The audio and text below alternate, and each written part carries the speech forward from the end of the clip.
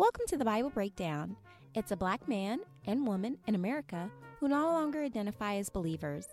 This show contains adult languages, themes, and isn't meant for children. As black people, we respect the history of the black church in America, but its current state is massively abusive, and we think the Bible might be part of the problem. Listen and let us know what you think. Peace. All right, welcome back to the Bible Breakdown. I'm your host, Kat. And I am TK. Good to see you, TK. We're live in the studio today. We are. It's been such a long time. It has. We're usually recording remotely, so it's really nice to be able to read the Bible together. Yes, it is.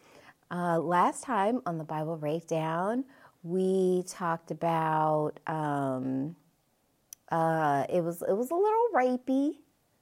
Amnon and Tamar. It was incestuous and rapey. So once again, another parallel to Game of Thrones. And then speaking of Game of Thrones, Absalom tries to take over and usurps the throne. Yes. And kicks David out. And he's got to leave.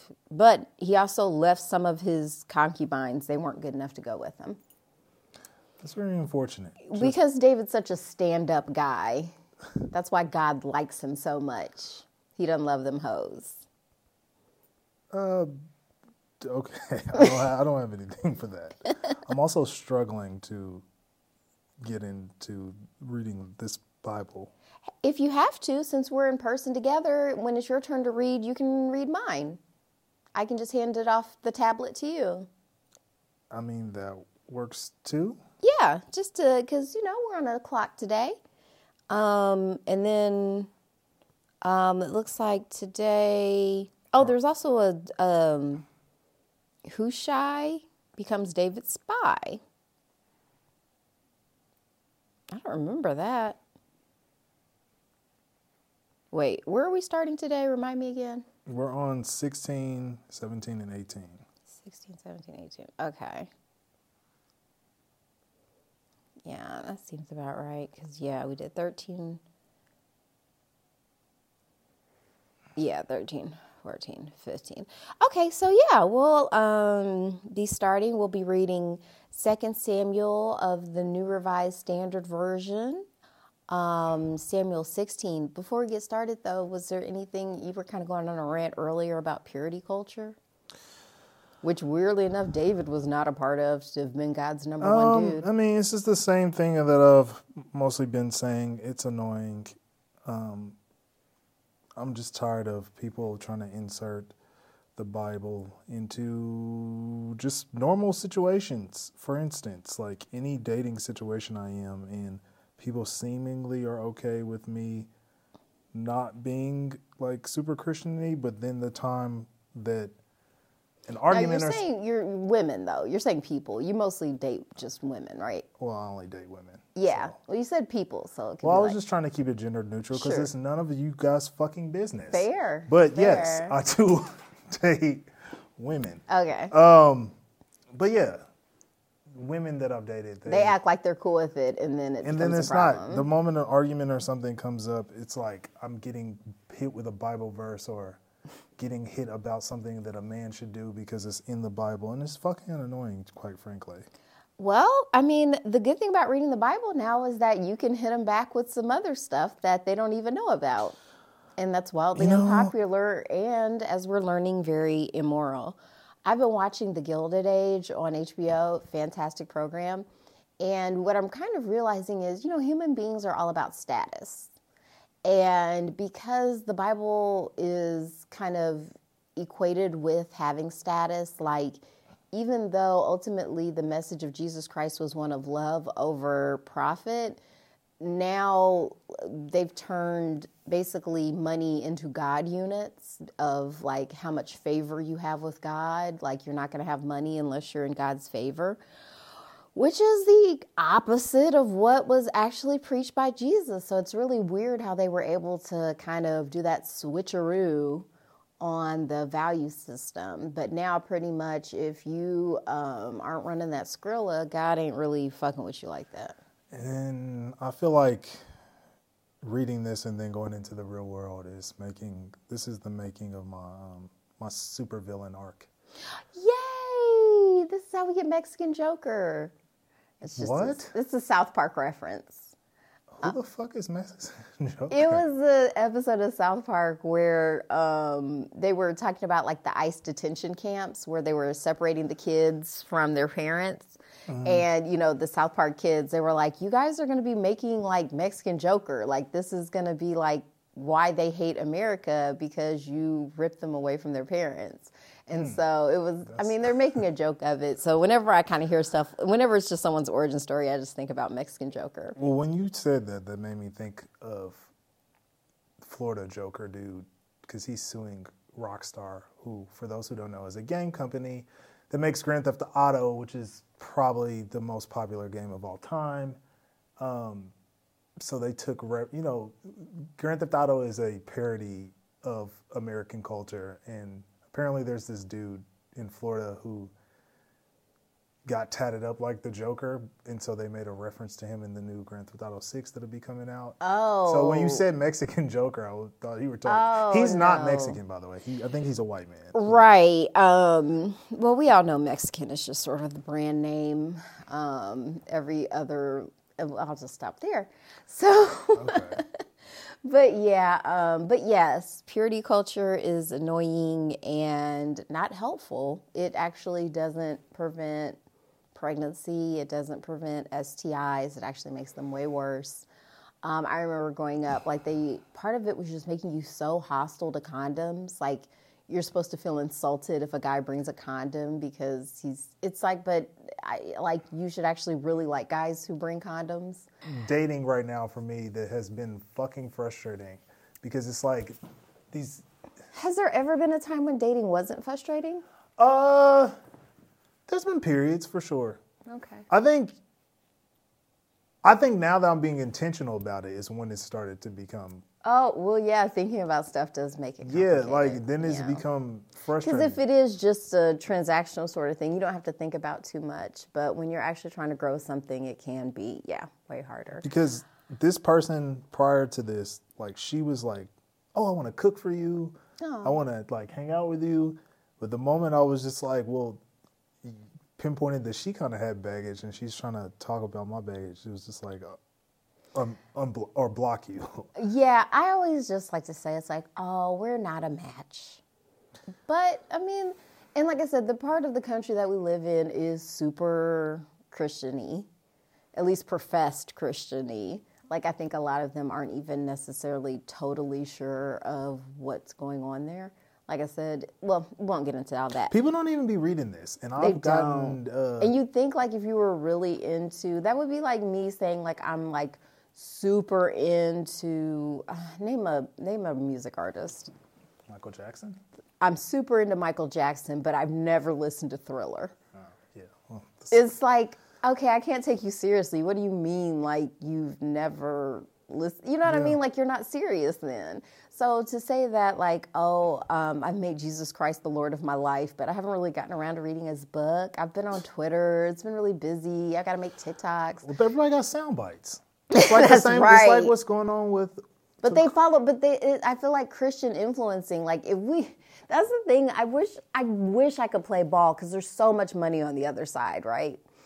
And Christian influencers make so much money, and we know this too just from being on social media. A lot of people post those people on their stories and like, oh, this really great message. I don't talk about my dating life much, but I did have a gentleman who got my number. And he didn't really even try to even talk me up or anything. He just sent me some memes and then sent me a YouTube video of some. And keep in mind, when I met this guy in person, I've openly talked about I'm not Christian. I don't really find it all that appealing. In fact, I'm way too aware of it being used as a tool of oppression. Niggas don't care. They just want to fuck. They do. And so he sent me this thing or some clip of some preacher or whatever. And I was like, look, this isn't why I shared my phone number with you to be proselytized at. It's I don't, so it's I don't know if you remember this, but I don't really this kind of stuff. And he was like, oh, I'm sorry, I just saw this and thought of you. I was like, yeah, we're definitely not a match. Yeah, somebody I was dating said you're a demon whore. Ooh, that's, you know what? Because they know about our podcast. And So do you remember, I'll bleep out the name, but do you remember from school, when we went to school together? You might have had classes with her. I don't know. She was like a really tall, she was gorgeous. That's why I thought you might remember her. We had some classes together, and we had to make a comic book. And I was like the reference for one of the characters, and I was an antidepressant demon. Oh, so like she kind of drew me as like a sexy demon, but I was helpful. Because apparently, I didn't know this about myself. Apparently, I help people get out of depression. Like, there's... see that, sort of, maybe. Thank you. I mean, Thank you. And you have a positive air about yourself that is very attractive to people. Thank you. But we've had this talk before, because you have that about yourself, and that draws people to you. But then when it comes to dating, I told you, you're a siren. So then when people want to date you, they want to contain all of that for themselves, and they don't want you to give it to anybody else. Yeah, that doesn't work out. So they try, but it doesn't work out. But, shout out to whoever called me a demon whore. You should know I don't get paid for sex, so I'm not a whore. So then you're just a dumb I'm whore. just a demon slut. I really don't put out either, though. I'm just open to sexual experiences. But at the same time, sex does make you vulnerable. It's time consuming. It's messy. So it's like, yeah, it's a whole thing. But it is interesting to me that I have had the label demonic or devil thrown at me a lot because I don't conform to sort of the spiritual norms of our region. But this person was also, I think, just threatened by our coolness. Sure. They saw that our rapport. We do Wordle every day, and they wanted to know, why do you talk to this person all the time? It's like, well, bitch, do Wordle. Figure it out. But the thing is, like, I was telling her, I was like, well, Wordle's not exclusive to me and Kat. We can also do it together, too. There's a share feature specifically for that. It's not like we don't even share screenshots of it. There's a share feature on Wordle. But this is what I mean by the hypocrisy of it all, is because this person, similar to you, they see elements of me that they really like, but they only want them for themselves. They don't want me to share They want to mold you. I've had to do that with my ex, where I'm like, my Christianness is something I really like about myself. I'm not looking to change it. But of course, a big part of Christianity is bringing more people into the fold. Like it's like a, I don't think I've ever shared this, but it is very much like a multi-level marketing, MLM, like a pyramid scheme. Because have you ever been recruited by someone who's trying to get you in an MLM? Yes. Okay. So I remember I think my first or second year of college, Equinox was like some kind of MLM. Do you remember Equinox? I don't remember Equinox, but Amway. It's very similar to Amway. Amway Global was the one they tried to give me. Yeah, it was like the cleaning products and stuff like that or whatever. Fortunately, I didn't have enough money to sink into it, and I was not going to take out loans. They were strongly trying to encourage me to take out loans because I was in college to give to them. But I was like, I'm not even taking out college money for school, so I'm definitely not taking out money to give to y'all. So, and of course, it was just a scam. But I remember I would get the same vibes from them that I would get from church, because at the time I was still in church. And it was all around that time where I started kind of thinking, I'm like, what do I really want to be a part of? Like, what do I really believe? And so, so shout out to everybody who thinks we suck because we don't think this is real. It's crazy.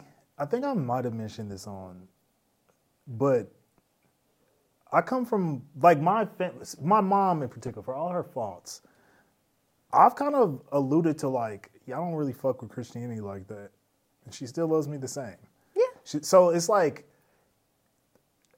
I do have this sort of privilege where I go into the world. It's like, fam, if my mom's still fucking with me, I don't give a fuck what anybody else thinks. Yeah. I know, excuse me. I know for a lot of people, a big part of it is just wanting to feel rich.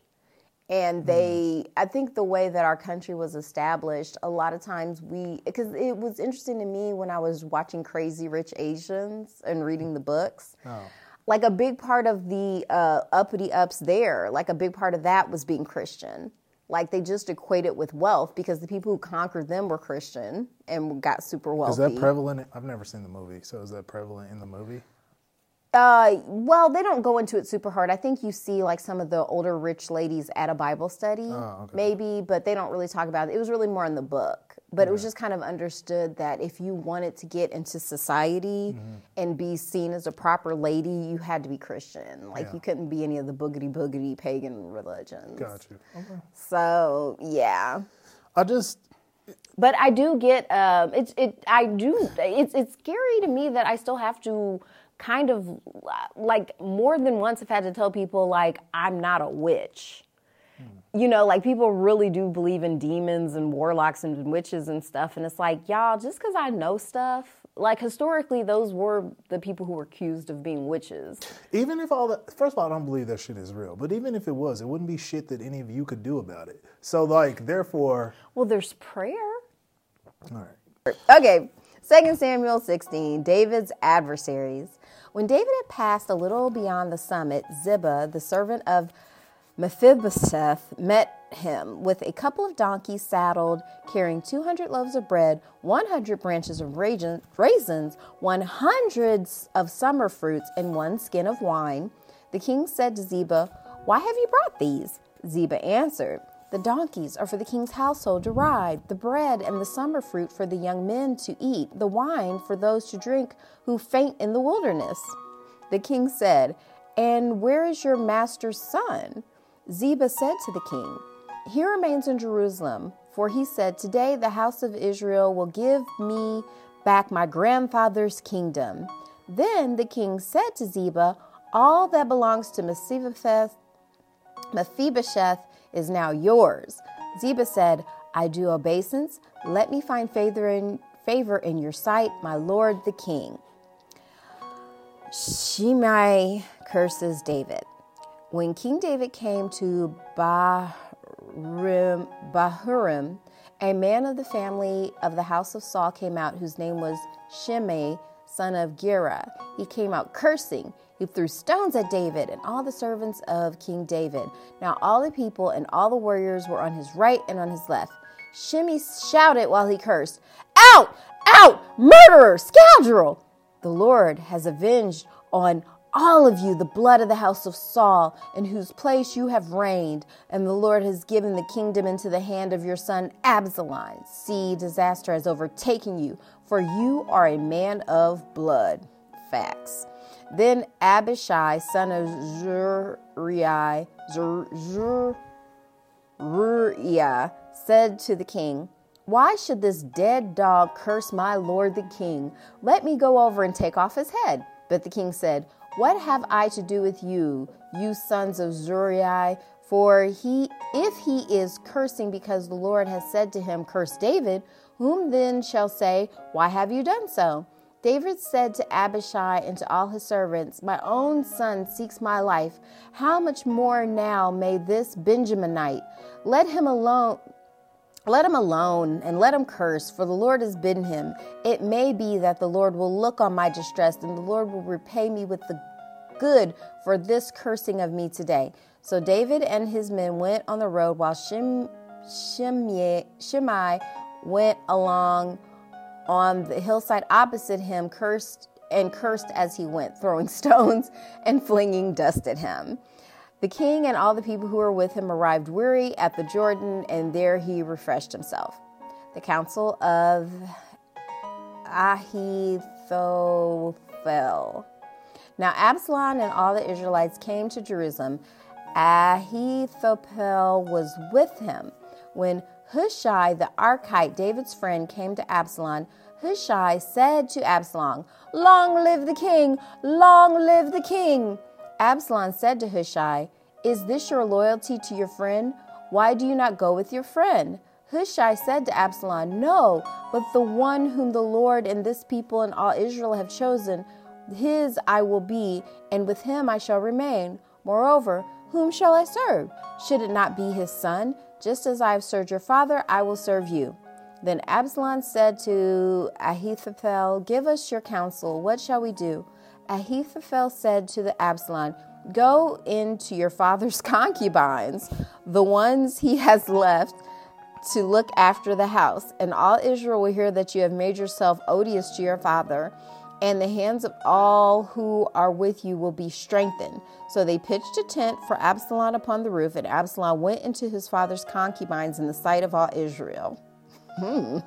Now in those days, the counsel of Ahithophel gave was as if one consulted the oracle of God. So all the counsel of Ahithophel was esteemed both by David and by Absalom. Thanks be to God. So it sounds like, well, this is a few different things, but most of what I got from here was David is basically beefing with his son. Yeah, that happened in the last thing we read. Well, it's been carried over to this. So yeah, because his son put him out. Well, I was gonna say with that is, I don't know, maybe David's deeds are starting to catch up to him. It's like Ghost and Power. Yeah, like power is fleeting, and especially when you gained power through force. You know what I mean? Like you didn't actually earn the respect of people; you kind of threatened it out of them. And this Shimei person, he's got a point. When he was telling him, he's like, "You're a man of blood." He's like, "Yeah." That's very true. Just because you said, well, God told me to, I don't find that as a legitimate excuse for rampant violence. You know, for a country that prides itself on that excuse, try doing that in real life in today's modern times. I don't think it holds up in the court of law. Like even in there, for as much as it's intertwined, like if I go out and kill somebody and I say, oh, God told me to do that, nobody's buying that shit. No, you cannot use that. I think, do you remember Andrea Yates? No. This was years ago. I feel like it was either in the 90s or early 2000s. She killed all her kids. She had like 6 kids and she drowned them all in the tub. That's disgusting. Yeah, it was really, really sad. But she was doing it because she really believed that their souls were in danger, and that if they died before they reached an age that they could reject the faith, like she'd be able to make sure. Oh yeah, we talked about this. We have.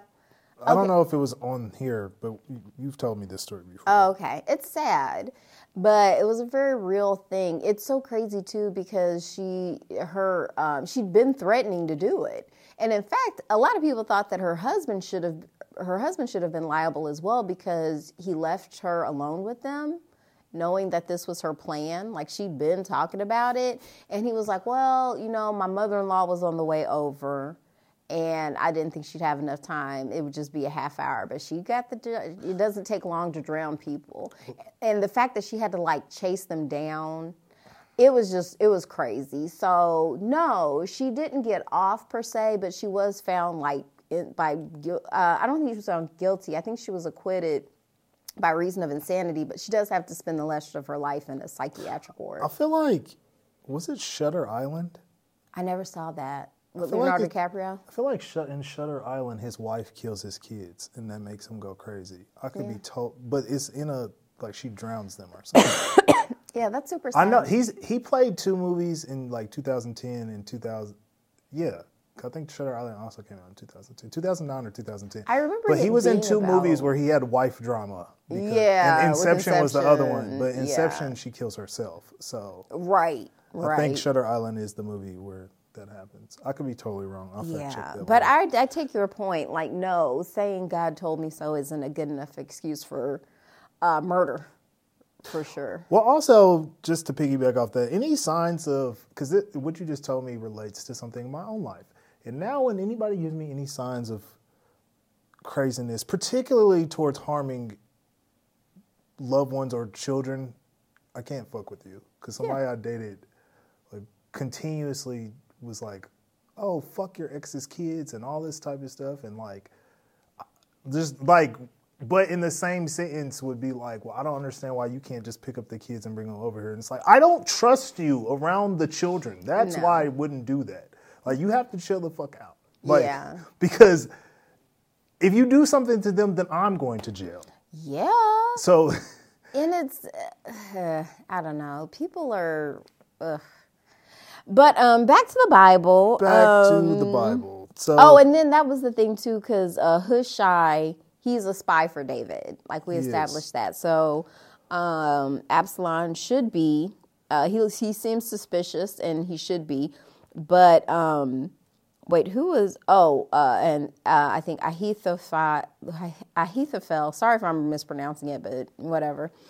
This is interesting. I definitely don't remember learning about this in school. Absalom having sex with all of his dad's concubine in front of everybody. Like, that's wild. That reminds me of the meme that says, would you have, it's like a dollar amount, and it's like how much to basically have sex in front of your family. Oof. I don't there's just other better ways to make money. Just as long as there's other ways to make money. Not a question. I know, that's what I'm saying. I'm just saying there isn't a dollar amount. As long as there's other ways to make money, I don't think I'm going to have sex publicly. It's a fast 200K. I'll make a slow 200K. I'm fine with that. I'm on the fence. No, there's no going back from that. And also, it doesn't sound like this sex was necessarily very consensual. But I guess in this case, though, Absalom's the bad guy, even though it feels like the Lord set this story out. Well, according to our third co-host, Bard, Wait, no, there actually is a mention of God in this. They were saying, now in those days, the counsel of Ahithophel was as if one consulted the oracle of God. So they're basically saying, like, his word is as good as getting it from an oracle of God. David's is. Ahithophel. He's the one who told Absalom to do it to the concubines, to everybody, in front of everybody. Okay. Okay. Well, I'm willing to hear from Bard, though. The twist of this, I mean, it didn't really have anything to do with that. More so the twist of this was that despite the accusations and abuse, David chooses not to retaliate against Ziba or Shimei. He expresses faith in God's timing and accepts his suffering with humility, demonstrating his trust in God's ultimate plan. So this is supposed to be a story of betrayal and cunning. But yeah, so basically from this, we're supposed to learn about how we have to keep ultimate trust in God. Okay. And that's the span. Okay. Sure. I mean, because... And also, it's just interesting to me how God's protection is very sometimey. It's almost as if it doesn't matter at all. Like, during life, good and bad things are going to happen to you. And you can either blame it on God or blame it on the devil or blame it on whatever. But whenever, because like I said, people like to heap things onto us like I'm a demon whore and that's why I deserve bad things to happen to me. But I mean, they didn't say that you deserve bad things. Well, I mean, it's just a case that might be made, that I don't deserve like certain protections. Because ultimately that was, I think in our society and many others, like we break women into categories and there's women who are decent and proper and deserve protection. And then there are women who deviate from societal norms and we don't protect them. I think a lot of times like sex workers are in that category where often they're not believed.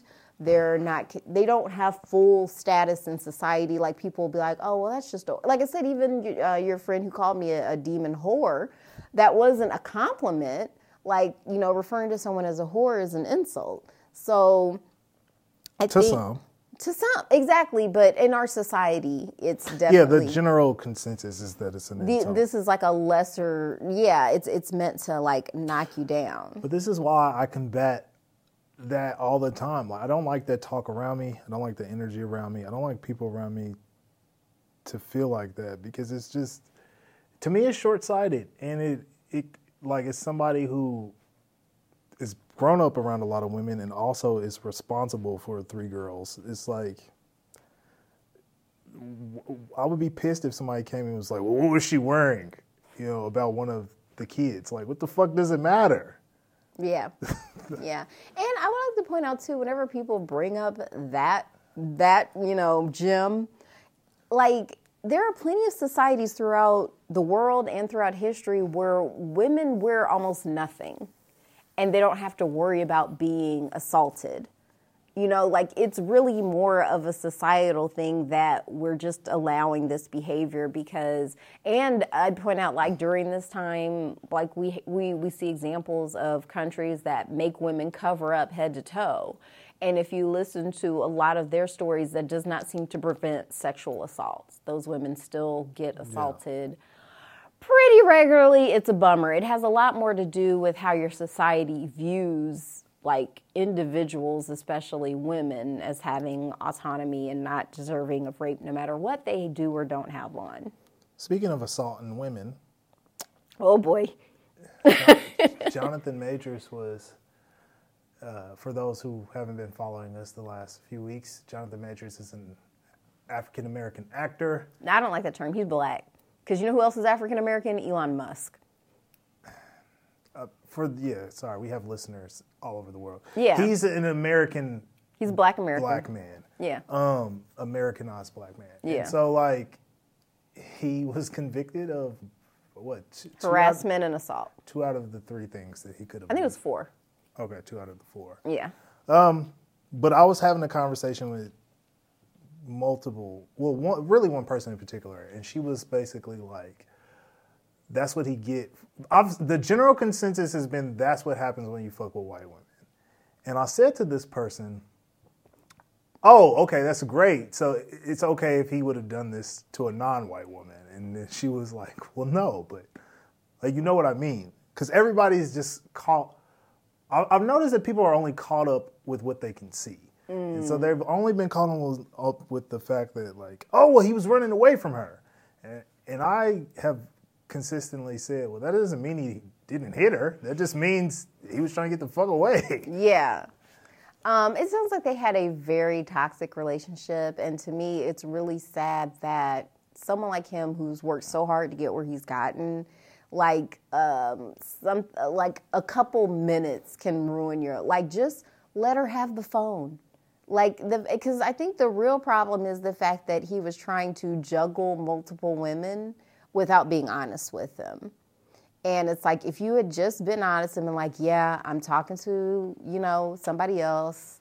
I'm Jonathan fucking Majors. Like, yeah, I'm going to have, like, But this brings, so you right there, the statement that you made brings me into. Like he said, I'm a great man doing great things. Like, fall back and be more like Coretta Scott King and Michelle Obama. But that is where I have to, one, agree with him. I don't think you should lie. But in that, I don't know what you want to call it. Wait, you agree with him or me? That you shouldn't lie. Thank you. That you shouldn't lie. There we go. But more the sentiment when it comes to go back to what I was talking about dating earlier, because I had to have a conversation with somebody and I was like, you only treat me how you treat me because I'm just who I am at this level in life right now. If I was, because this person wanted me to take care of them and like they felt like me not spending money on them at the drop of a dime is somehow I don't give a fuck about them. I was like, but if I was doing those things, then you would put up with more. And I don't like. I mean, yeah. but that's my point. So then to me, all this love shit that we talk about, like, yeah, there might be base level love, but that shit that people be saying they want, that shit ain't real to me. Yeah, like he wasn't in love with her. That wasn't love. This was like manipulation. This was power. This was control. And like I said, I don't think it was necessarily, here's the thing, like there's no such thing as a perfect victim. So like, yeah, I'm sure she did some fuck shit too. But the end of the day is you can't fight somebody for anything, basically. Like if you're a man, especially a large black man in New York, fighting a tiny blonde woman in the back of a cab while you're the head of a major, you are on the cusp of like superstardom, like international superstardom, and you just fumbled the bag. But I think this is a much better, this is an opportunity, because I don't think the best thing to do in these situations is like, okay, well, you have to go away now and we never talk about you again. Like, I understand Disney, like, dropping him because they're we can't have, it's not like Rick and Morty and shit. Even Rick and Morty had to fire Justin Roiland. It's like... But this is what I don't like about that. Because we only do that to people that we're either skeptical about or we don't like. Because I've heard, after this situation happened, the Ezra Miller shit got brought back up. He's been a fucking terror in Hollywood for a while. He still got to do his fucking movie. Then fucking, apparently Josh Brolin, who played Thanos, he was involved. He was involved in a domestic situation similar to this, and he still got to be Thanos. I didn't look too much into that, but I was just like, oh, so we only pick and choose when we want to tear people down. Well, it kind of does seem like, but that's the what is the 11th commandment? The unofficial 11th commandment: don't get caught. Like, you did your shit in the middle of New York, dude. Like, there was no, and then, like, it became a matter of public record. There was no way to hush it up because the police got called. And like I said, like, it was bad enough that the police took you in, because this is the thing, too, when you read a lot about and kind of get into this, the police do not like getting involved in domestic situations. If there's any way that they can just leave without doing anything, that's what they're trying to do. So the fact that they had to take him in and stuff like that means, like, the shit was bad. And you see the photos, it looked like her finger was fucked up, and she did have some lacerations. They weren't terrible, but it was enough to know, like, some shit it got physical. And then we find out, like, he, has hit her before, didn't want her to go to the hospital. It's just all bad. My whole thing is, we need to have a conversation, because this isn't uncommon. This happens in lots of relationships all over the world. What do we do to prevent it? Because to me, losing your job doesn't make abusers less abusive, generally. So, like, what will we have to do? In this particular situation, let that nigga fuck other women. And he shouldn't have to lie about it. Well, I'm just talking about as a society, not just his partners. That was the answer. Well, I'm just talking about as a society at large, because he had a movie get pulled. He also had his ads from the Army get pulled. And for me, like, this would be a good opportunity to talk about the massive domestic abuse problem that the military has. Like, instead of just trying to be like, oh, well, we don't want this guy representing us, it's like, why? It sounds like he does what a lot of y'all do. So it's just, he got caught. And so is that the lesson we're supposed to take from this? Don't get caught? Like, keep that. Yes. Yes, because we've talked about this before. I sent you a video about the difference between politeness and principle. We, in the United States, operate under an air of politeness. People don't really give a fuck or abide by those principles. So it's like they just want to appear like they are. It was like the Gilded Age. Yeah. And that's why it was called the Gilded Age. It wasn't the Golden Age. It just has this thin veneer of gold, but underneath it's just some cheap. I don't know what gild means, but sure. Oh, gilded. That's just, that's like gold-plated jewelry. Oh, okay. Where it's like nickel, but then you put gold over it, or whatever, and then the gold rubs off. Well then, this is very apropos. Yes, it is. All right, let's keep going. Let's see what happens after Absalom had sex with all of his dad's concubines. That's so gross. Okay, so 2 Samuel 17, New Revised Standard Version. Moreover, Ahithophel said to Absalom, "Let me choose 12,000 men, and I will set out and pursue David tonight. I will come upon him while he is weary and discouraged and throw him into a panic, and all the people who are with him will flee. I will strike down only the king, and I will bring all the people back to you as a bride comes home to her husband." As a bride comes home to her husband. "You seek the life of only one man, and all the people will be at peace. The advice pleased Absalom and all the elders of Israel. The counsel of Hushai.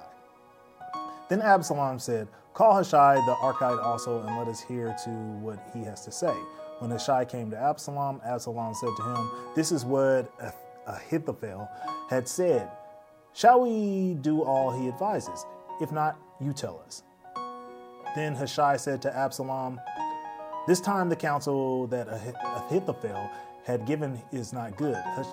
Hushai continued, "You know that your father and his men are warriors, and that they are enraged, like a bear robbed of her cubs in the fields. Besides, your father is expert in war. He will not spend the night with the troops. Even now he has hidden himself in one of the pits or in some other place. And when some of the troops fall at the first attack, whoever hears it will say, 'There has been a slaughter among the troops who follow Absalom.' Then even the valiant warrior, whose heart is like the heart of a lion, will utterly melt the fear. For all Israel knows that your father is a warrior, and that those who are with him are valiant warriors. But my counsel is that all Israel be gathered to you, from Dan to Beersheba, like the sand by the sea for multitude, and that you go to battle in person. So we shall come upon him in whatever place he may be found, and we shall light on him as the dew falls on the ground. And he will not survive, nor will any of those with him. If he withdraw us into a city, then all Israel will bring ropes to that city, and we shall drag into the valley until not even a pebble is to be found there." Absalom and all the men of Israel said, "The counsel of Hushai the Archite is better than the counsel of Ahithophel. For the Lord had ordained to defeat the good counsel of Ahithophel, so that the Lord might bring ruin on Absalom." Absalom warns David to escape. Then Hushai said to the priests Zadok and Abiathar, "Thus and so did Ahithophel counsel Absalom and the elders of Israel, and so I have counseled. Therefore send quickly and tell David, 'Do not lodge tonight at the fords of the wilderness, but by all means cross over. Otherwise the king and all the people who are with him will be swallowed up.'" Jonathan and Ahimaaz were waiting in Rogel. A servant girl used to go and tell them, and they would go and tell King David. For they could not risk being seen entering the city, but a boy saw them and told Absalom. So both of them went away quickly and came to the house of a man at Baharim, who had a well in his courtyard, and they went down into it. The man's wife took a covering, stretched it over the well's mouth, and spread out grain on it, and nothing was known of it. When Absalom's servants came to the woman at the house, they said, "Where are Ahimaaz and Jonathan?" The woman said to them, "They have crossed over the brook of water." And when they had searched and would not find them, they returned to Jerusalem. After they had gone, the man came up out of the well and went and told King David. They said to David, "Go and cross the water quickly, for thus and so has Ahithophel counseled against you." So David and all the people who were with him set out and crossed the Jordan. By daybreak, not one was left who had not crossed the Jordan. When Ahithophel saw that his counsel was not followed, he saddled his donkey and went off home to his own city. He set his house in order and hanged himself. He died and was buried in the tomb of his father. Then David came to Mahanaim, while Absalom crossed the Jordan with all the men of Israel. Now Absalom has set Amasa over the army in the place of Joab. Amasa was the son of a man named Ithra the Ishmaelite, who had married Abigail, daughter of Nahash, sister of Zeruiah, Joab's mother. The Israelites and Absalom encamped in the land of Gilead. When David came to Mahanaim, Shobi, son of Nahash from Rabbah of the Ammonites, and Makir, son of Amiel from Lo-debar, and Barzillai, the Gileadite from Rogelim, brought beds, basins, and earthen vessels, wheat, barley, meal, parched grain, beans, and lentils, honey and curds, sheep and cheese from the herd, for David and the people with him to eat, for they said, "The troops are hungry and weary and thirsty in the wilderness." Thanks be to God. Woo. Oh, I gotta be honest with you. I kind of drifted off there a little bit. So wait, why did Ahithophel, why did he kill himself? Just because he wasn't listened to? That feels drastic. And then what was because I'm not even sure, like his advice was just to go kill David and not anybody else. Mm-hmm. That's what I gathered. So what was Hushai? What was his advice? Hushai's advice, well, yes, to answer your first question, yes. Okay. When Ahithophel saw that his counsel was not followed, he saddled his donkey and went off home to his city. He set his house in order and hanged himself. So he died because they didn't listen to him. Or he killed himself because they didn't listen to him, I guess. He died and was buried in the tomb of his father. And then for Hushai, your question was what? What was his advice? He was warning David to escape, and then... well, because he was on David's side, but wait, but what was his advice to Absalom, though? What did he tell Absalom to do? I don't see any advice. The last thing I say about Hushai was, then Hushai said to the priests Zadok and Abiathar, thus and so did Ahithophel counsel Absalom and the elders of Israel, and thus and so I have counseled. Therefore send quickly and tell David, do not lodge tonight at the fords of the wilderness, but by all means cross over. Otherwise the king and all the people who are with him will be swallowed up. Okay, no, here it is. But my counsel is that all Israel be gathered to you like sand by the sea for multitude, that you go to battle in person. Okay, so he's said that was 11, verse 11. Wait, so that was late. Because he first poo-poos Ahithophel. He tells him like that this time his advice isn't good, even though. You know, that guy who told you to have sex with your dad's concubines in front of everybody, turns out he doesn't have the best ideas. But it sounds like Ahithophel really did have Absalom's best interest at heart, where Hushai is a double agent. So Hushai tells him, you should go into battle and gather everybody around you. So it sounds like he's setting him up to be killed, if I had to guess. And then so we can come upon him in whatever place he may be found, and we shall light on him as dew falls on the ground, and he will not survive. So he's saying go in as a blitz because David's a warrior and all the dudes around him are warriors. So we should all go in and kind of, he's calling a blitz. No. Omaha! I don't know. Is Omaha a blitz? I don't know. It's something Peyton Manning used to always shout out.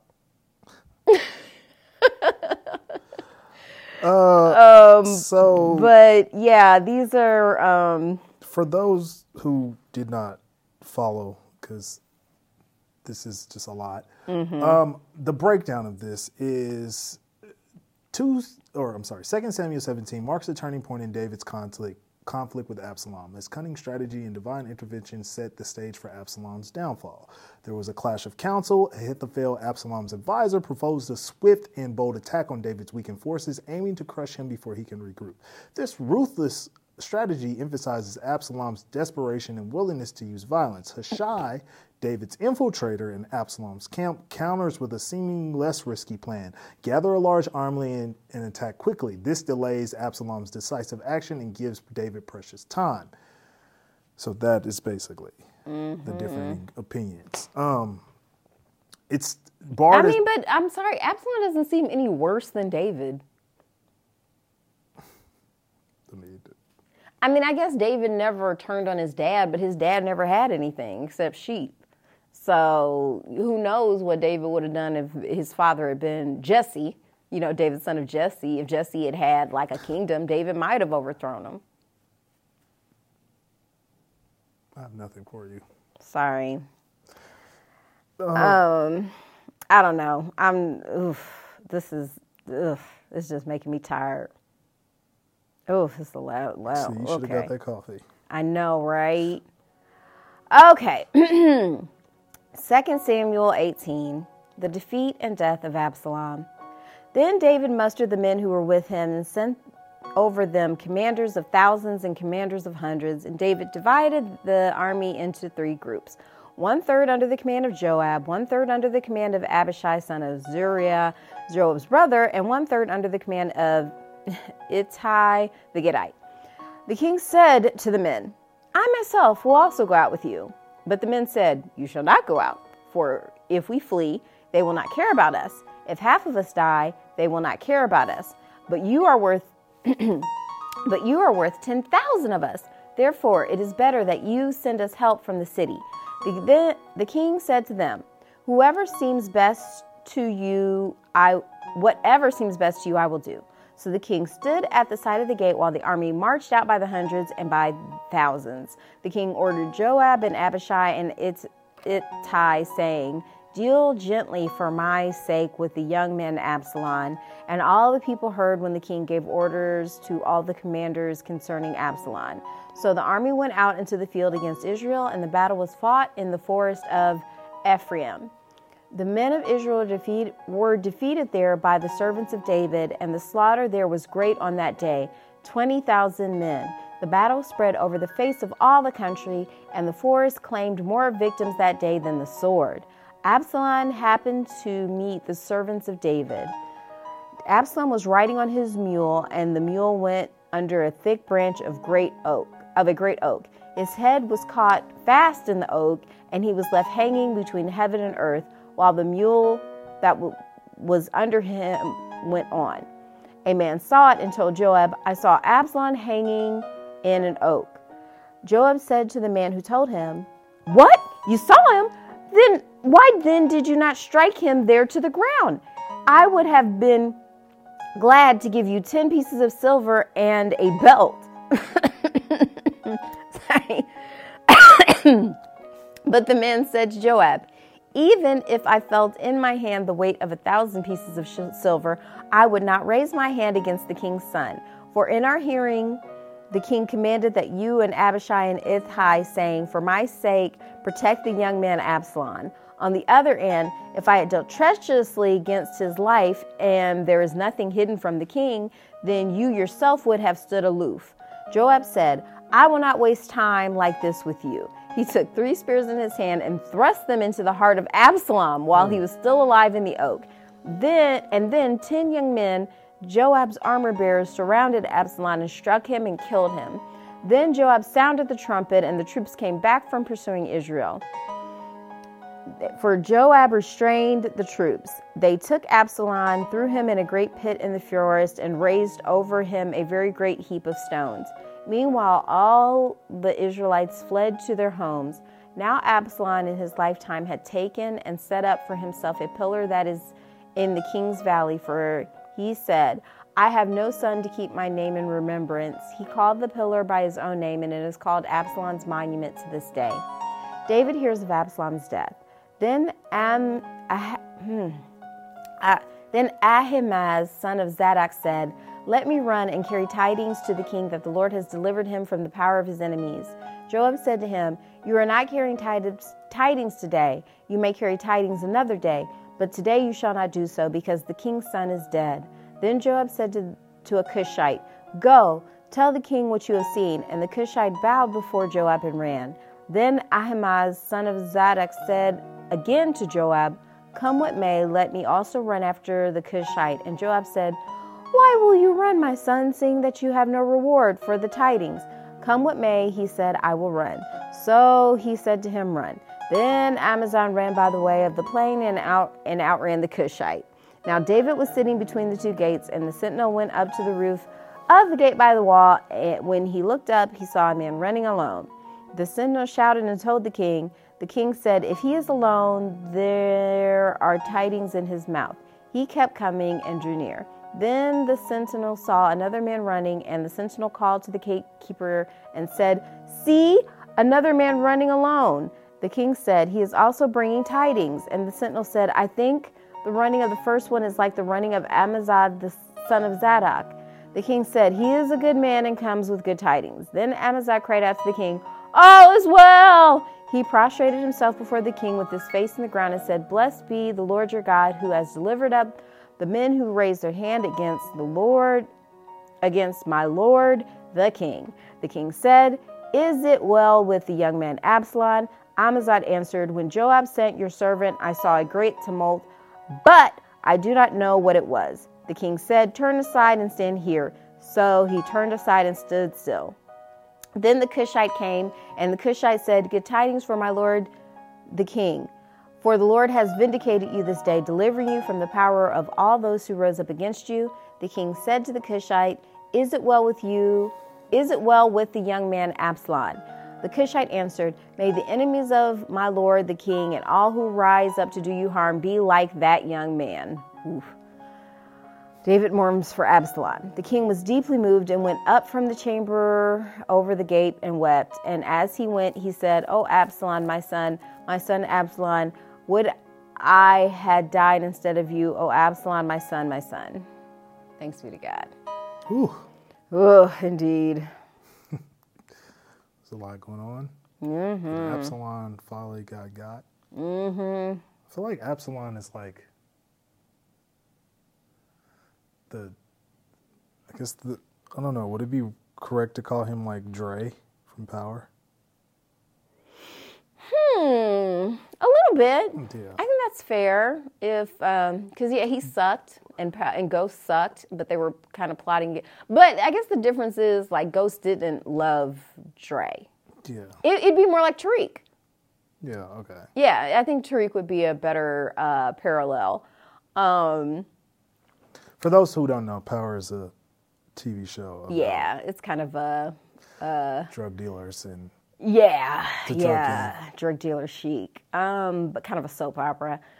I don't know, man. I can understand why. Who was the dude? Amazad didn't want to tell David Absalom was dead because the last person who gave David bad news got stabbed when he told him that Saul and Jonathan died. So I understand why he was kind of like tap dancing around that. But he didn't kill. It sounds like if he did kill the Cushite, they're not telling us that. Yeah. First of all, David has anger issues, I feel like. And also... it's probably why he killed so many people. Maybe? And Absalom... Okay, correct me. That's not his son, right? Absalom is his son, Okay, yes. okay. Yes. All right, then never mind. What the second thing I was about to say was not going to make sense. Okay. But, yeah. So, basically, Absalom, finally met his end. These violent delights have violent ends. And it's crazy, too. This is also why when we see people riding horses, they usually have on a helmet.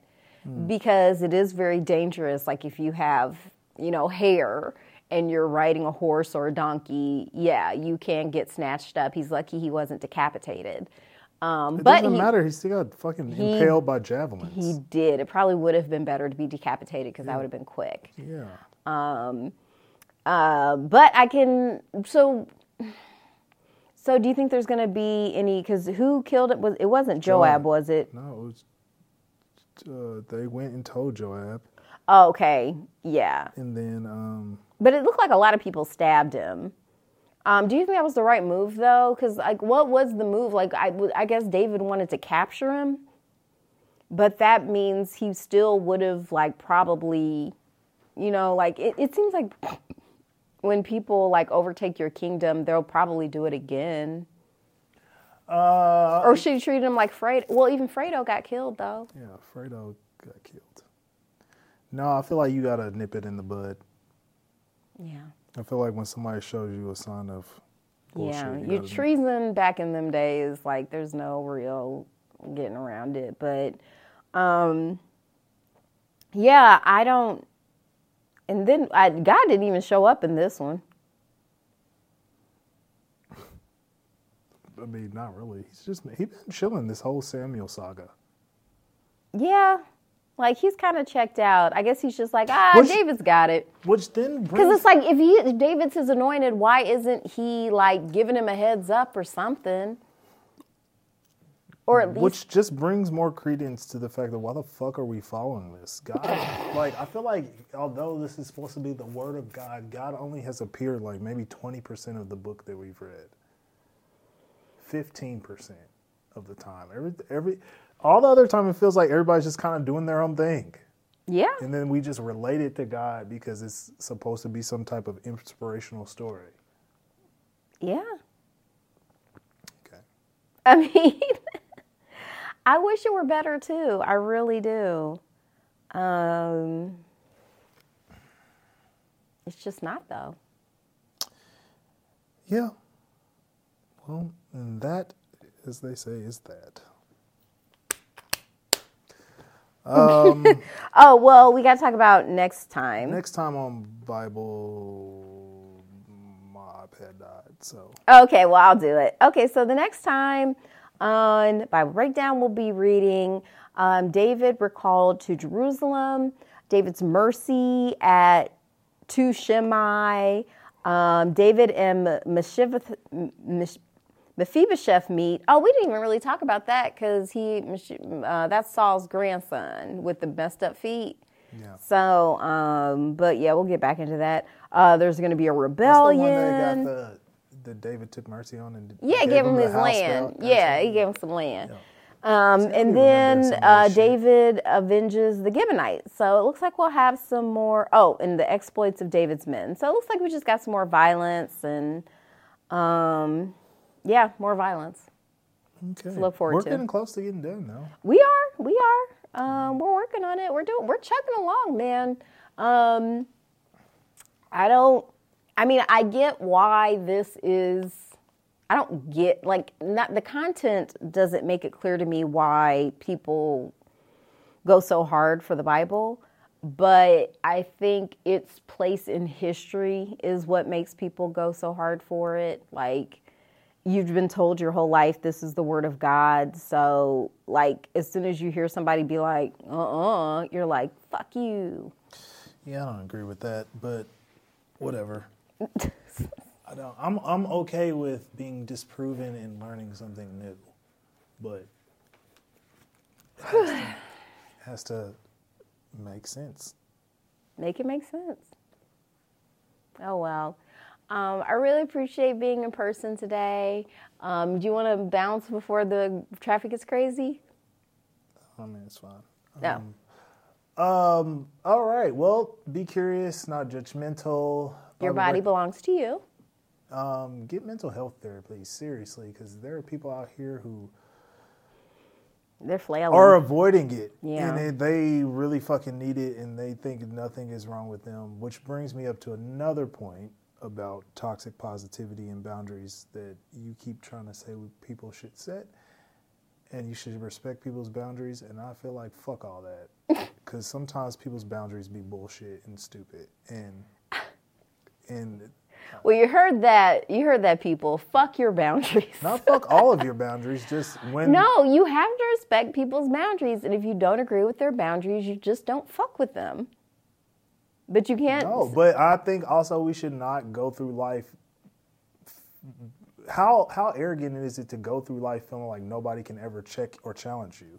I'm not saying that, but you can't ask people. But that's what I meant by toxic. When I prefaced with toxic positivity, because there's people that's running around here saying, "Well, that's just my boundary," and yeah, from a technicality, yes, that technically is a boundary. Yeah. But technically speaking, Bill Cosby got off, but we still know he did this shit. So that doesn't have anything to do with boundaries. Like a boundary would be I don't want to argue in technicalities. I want people to realize that sometimes your shit stinks. Okay, so Bill Cosby got off on a technicality, so you can argue with people about their boundaries? Yeah. Okay. I don't think that's the lesson from that. I think the lesson is everyone gets to set their boundaries. You can tell people why you don't agree with their boundaries, but you don't get to keep arguing with them about them without yourself being toxic. Well, I get to keep doing anything that somebody will let me do, first of all. No, that's toxic. That's what got Jonathan Majors fucked up. Because she kept letting him do that stuff to him, but that doesn't mean it was okay to do. Jonathan Majors fucked up is he wasn't being honest. And it came back to what the other thing was that because you're saying if someone lets me do this, then it's okay. Well, you just said you don't get to do something, but you get to do anything. Don't. Yes, you do. You get to not be healthy. Sure, okay. You can do whatever. Okay, so again, speaking, you can do. Yes, you're right. Words mean things. You can do fentanyl. You know what I mean? You can do whatever you want to, but that doesn't mean it's healthy. Okay. But if we're trying to make healthy steps in our lives. You can't just ignore or push back past people's boundaries without going to just because you don't agree with them. For me, I have a family member. She doesn't like getting phone calls after 9:00, and then at night. If I think that's ridiculous and keep calling her because I can ignore her boundary, she has every right to block me, even though she's a family member. and I need to talk to her. We, have shared responsibilities. If I'm ignoring her boundary, even though I don't agree with, that's the whole point of a boundary. No one has to agree with it. In case of emergency, or she's just not answering at all? My whole thing is it doesn't even, that's the thing. Like, if someone did call her after that point, she'd know it was an emergency. Okay, but I don't feel like that's silly, because to me, I'm just giving that as an example. Okay, there's always an give exception. Give me an example of like a stupid boundary you think you should be able to push past. I mean, we've talked about my entire dating experience, so this is where all this is, first of all, coming from. Okay. But I'm just saying, just give me an example for the... Somebody tell me I can't be friends with you. Okay. So if you had someone and that was their boundary where they were like, oh, I don't want you talking to this person. They felt like we talk too much. We talk too often. Whatever it is, they're trying to control your behavior, because that's a classic control tactic. That is a warning. That is a red flag to not mess with that person. Like, they can have that boundary, but you can also have the boundary of, I don't accept that boundary, so we don't need to have a relationship. I don't accept it, but my counter to that's what I'm saying. The move isn't to argue with that person. The move is to... No, but this is where I was just bringing up. Mm-hmm. No, I'm tired of people walking around in life like they can't never be checked or they can't never be challenged. No, I'm not saying boundaries are a good thing because everyone has good and healthy boundaries. Boundaries are a good thing because they allow you to set good and healthy boundaries. You can't do anything about anybody else, because then you're getting into the control space. But I also know from experience, like, you don't know what you don't know. So even if I'm not the person to... But your job is to model healthy boundaries. Right, but even if I'm not the person to convince somebody otherwise, maybe I'm the spark in their brain to where they go on and it's like, oh shit, I finally get it. Because I've had moments like that. If I thought that would work, I would suggest it. But since I don't think that's a real possibility of working, I think the best thing you can do is just model healthy boundaries, which is cutting things off with unhealthy people. Like cutting things off with people who have boundaries you don't agree with. Like, that's all you can do. That's what the boundaries are for. But I was just bringing that up. I don't even know how we got on boundaries. Sure. Oh, because I say get mental health therapy. Yes. Which I agree. Everybody should get therapy. Just continue to work on yourself mentally, spiritually, physically, all of that. Mm-hmm. I feel like one episode you said something I was being ableist and I wasn't. But. Oh, I was just teasing you. If I ever tease anybody about being able, especially you, I'm just being silly. They said that about Bradley Cooper recently too. Maybe. Because he said he doesn't allow chairs on set. But he was talking. See, this is the absurd world we live in. Yes, he was talking specifically about the video village portion of, like, when we huddle around. Yeah, like, I don't want people sitting in chairs. Like, sure, it dips our energy. It doesn't. He wasn't saying fuck quadriplegics. But this is where we live. But obviously, like you said, it was like that clip you sent me of Weekend Update where people were getting mad about that. Where the whole premise is they give each other offensive jokes to try to embarrass each other. Like, that's the whole... But people felt like that's racist and Michael Shea is a piece of shit. Because it was supposed to be a racist and sexist. Like, it was supposed to be all of those things because... And bringing out, like, someone respectable and doing that in front to make it extra embarrassing, to me, just made it hilarious. But...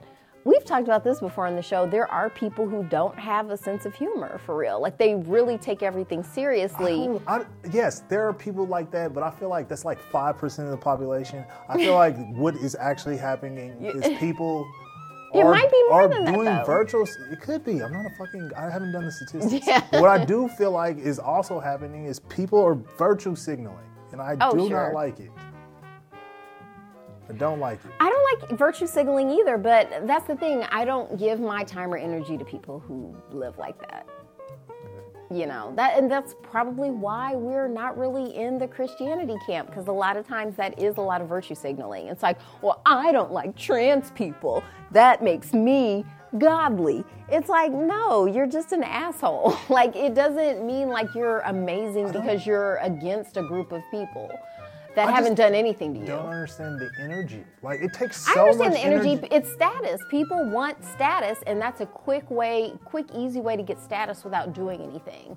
Because you have an organization that's already done the work for you of getting status. So when you align yourself with that organization, and all you have to do is just agree with them, that's way less work than, actually studying ethics, living a moral life, creating healthy boundaries. All of that stuff is work. We talked about this before. People are lazy. And on that note, BibleBreakdownPodcast@gmail.com. Until next time.